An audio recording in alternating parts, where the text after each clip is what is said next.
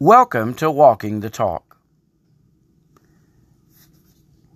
We are still embarking on a look at the 7 deadly sins. The next one on our list is greed. Greed, defined, is a sin of excess. The desire for material wealth or gain and to do whatever it takes to get it.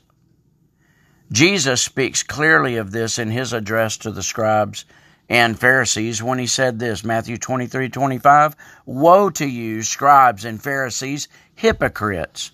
For you clean the outside of the cup and the plate, but inside they are full of greed and self-indulgence." Self-indulgence, by the way, is gluttony. We looked at that a couple of days ago.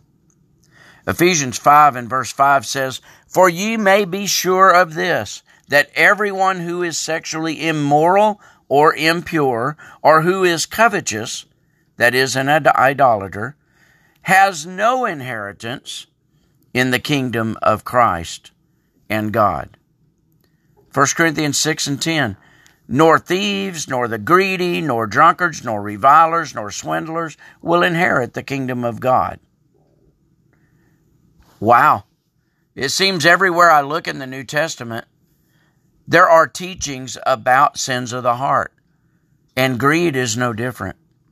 It is not only a sin if I actually take things or get gain for the wrong reasons, for greedy reasons.